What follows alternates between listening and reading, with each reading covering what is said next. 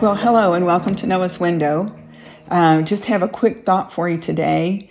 It's from the book of Ephesians. We've been looking at Ephesians and we're in chapter 5. And we spent some time the last time talking about the ways that Christians should behave and things they shouldn't be participating in. And so we're going to kind of pick back up on that again today. We're going to jump in verse 6. And Paul starts out by saying, "Don't be fooled by those who try to excuse these sins." And that's just, I'm going to stop right there in that sentence because I just want to make sure you're aware, just as a warning, there's a lot of scams going around. In fact, I just got off the phone with a staff member because someone has started sending text messages signing Mark's name asking for money. And that's a scam. It's not him. He's not doing that. But there are a lot of scams out there. But this is a Christian scam that's in the Christian community. And you need to be aware of it, so don't fall for it. And that's what Paul's saying. Now, isn't it interesting that there was a scam going on in the first century? Because that's when Paul was writing this to the Ephesians. And he said, don't be fooled by this. This is a scam. Don't fall for it. So what's he telling them not to fall for?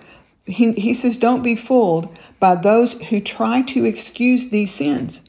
What sins is he talking about? Sexual immorality, impurity, greed, obscene stories, foolish talk, coarse jokes.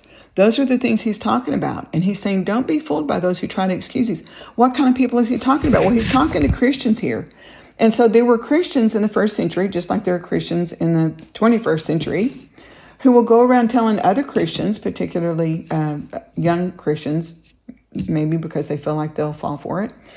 It doesn't matter what you do. You can do anything. You can participate in these things. You can sleep around. If you're not into alcohol, you need to develop that because it'll make life more fun. You need to start smoking. I actually heard this one. I couldn't believe it. You need to start smoking because cigars are good for you. You need to get in with modern entertainment. You need to be watching this TV series that's full of sexual immorality and vulgar, coarse, disrespectful to God language, et cetera, et cetera, et cetera. And then we'll say to you, and these are Christians, sometimes Christian leaders saying, you need to participate in this because it's all okay. So Paul is warning us, don't be fooled by those who try to excuse these sins. And he goes on to say, for the anger of God will fall on all who disobey him. So it's disobedience. But what these people are saying is it doesn't matter if you're disobedient because you've been forgiven. So you have your heaven insurance. And you're going to go to heaven. So it doesn't matter how you live. Have fun. It's all going to be good. But it's such a scam. It doesn't threaten those that fall for that trap. If they've already accepted the Lord, if they're part of God's family, it doesn't threaten their eternity. But it sure is going to make their life miserable because Paul goes on to say, the anger of God will fall on all who disobey him. So don't participate in the things these people do. So don't get involved in that.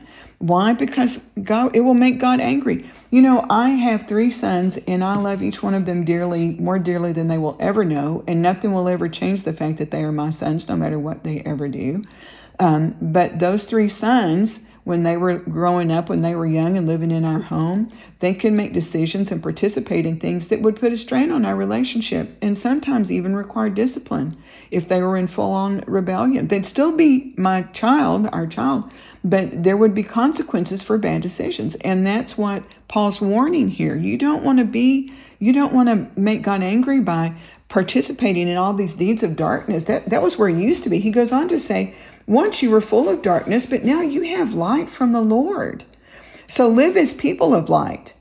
And he goes on to say, for this light within you produces only what is good and right and true.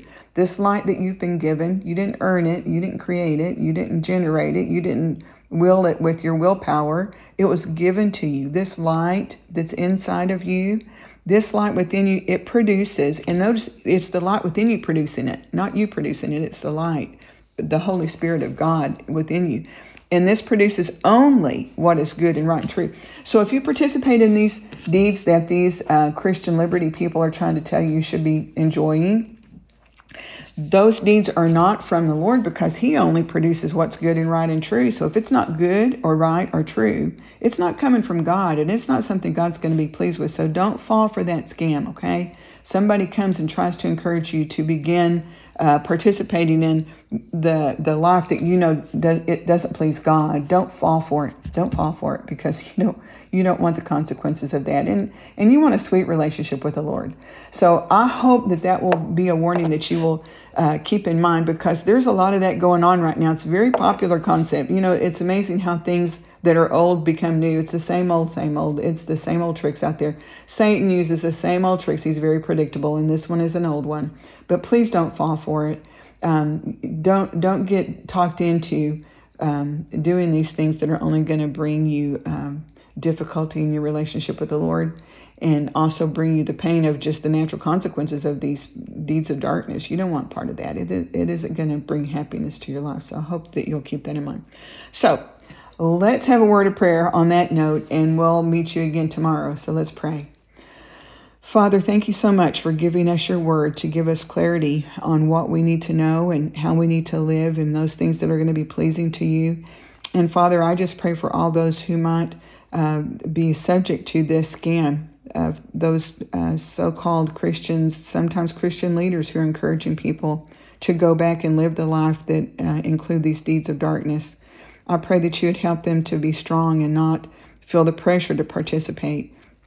Help us to know, Lord, how to live our lives in such a way that will honor you and that we'll have a sweet relationship with you, that every day we want to go before you humbly and with thanksgiving and ask for your help in making the right choices. And we just pray that you would help us in all of that. For each person that's listening and watching today, Lord, I know there's a lot going on in our world. There are many who are suffering either from sickness or a loved one who's ill. There are many tragedies. There's many difficulties, uncertainties. And we need you, Father. We need you today. We need your presence. And Father, for the situation in our country that's beyond our control, with the leaders and the different things going on, Father, we're just going to bring that to you, because you're able. And we're going to trust you to take care of us in all of this, and that you would bring resolution and clarity. And we're going to thank you for all the things you're going to do. And all these things we ask in Jesus' name. Amen. Real quick before we go, we still love hearing from you. If you will text Talk to Us to 97,000, whether it's a prayer request, and if you have a prayer request, we want to hear that. We have a prayer team that's waiting. We would gladly pass on your prayer requests, and we'll all be praying. If you just have some feedback, I just want to thank you again. I can't tell you how much all the encouragement has meant to me and to Mark as we hear from you, that this is a blessing in your life that keeps us going. So thank you for that. But if you just text Talk to Us to 97,000, that message will get to us. And wherever it needs to go, whatever it is we need to do to help you. So we'll look forward to that. Hope you have a great day. We'll see you again tomorrow. God bless.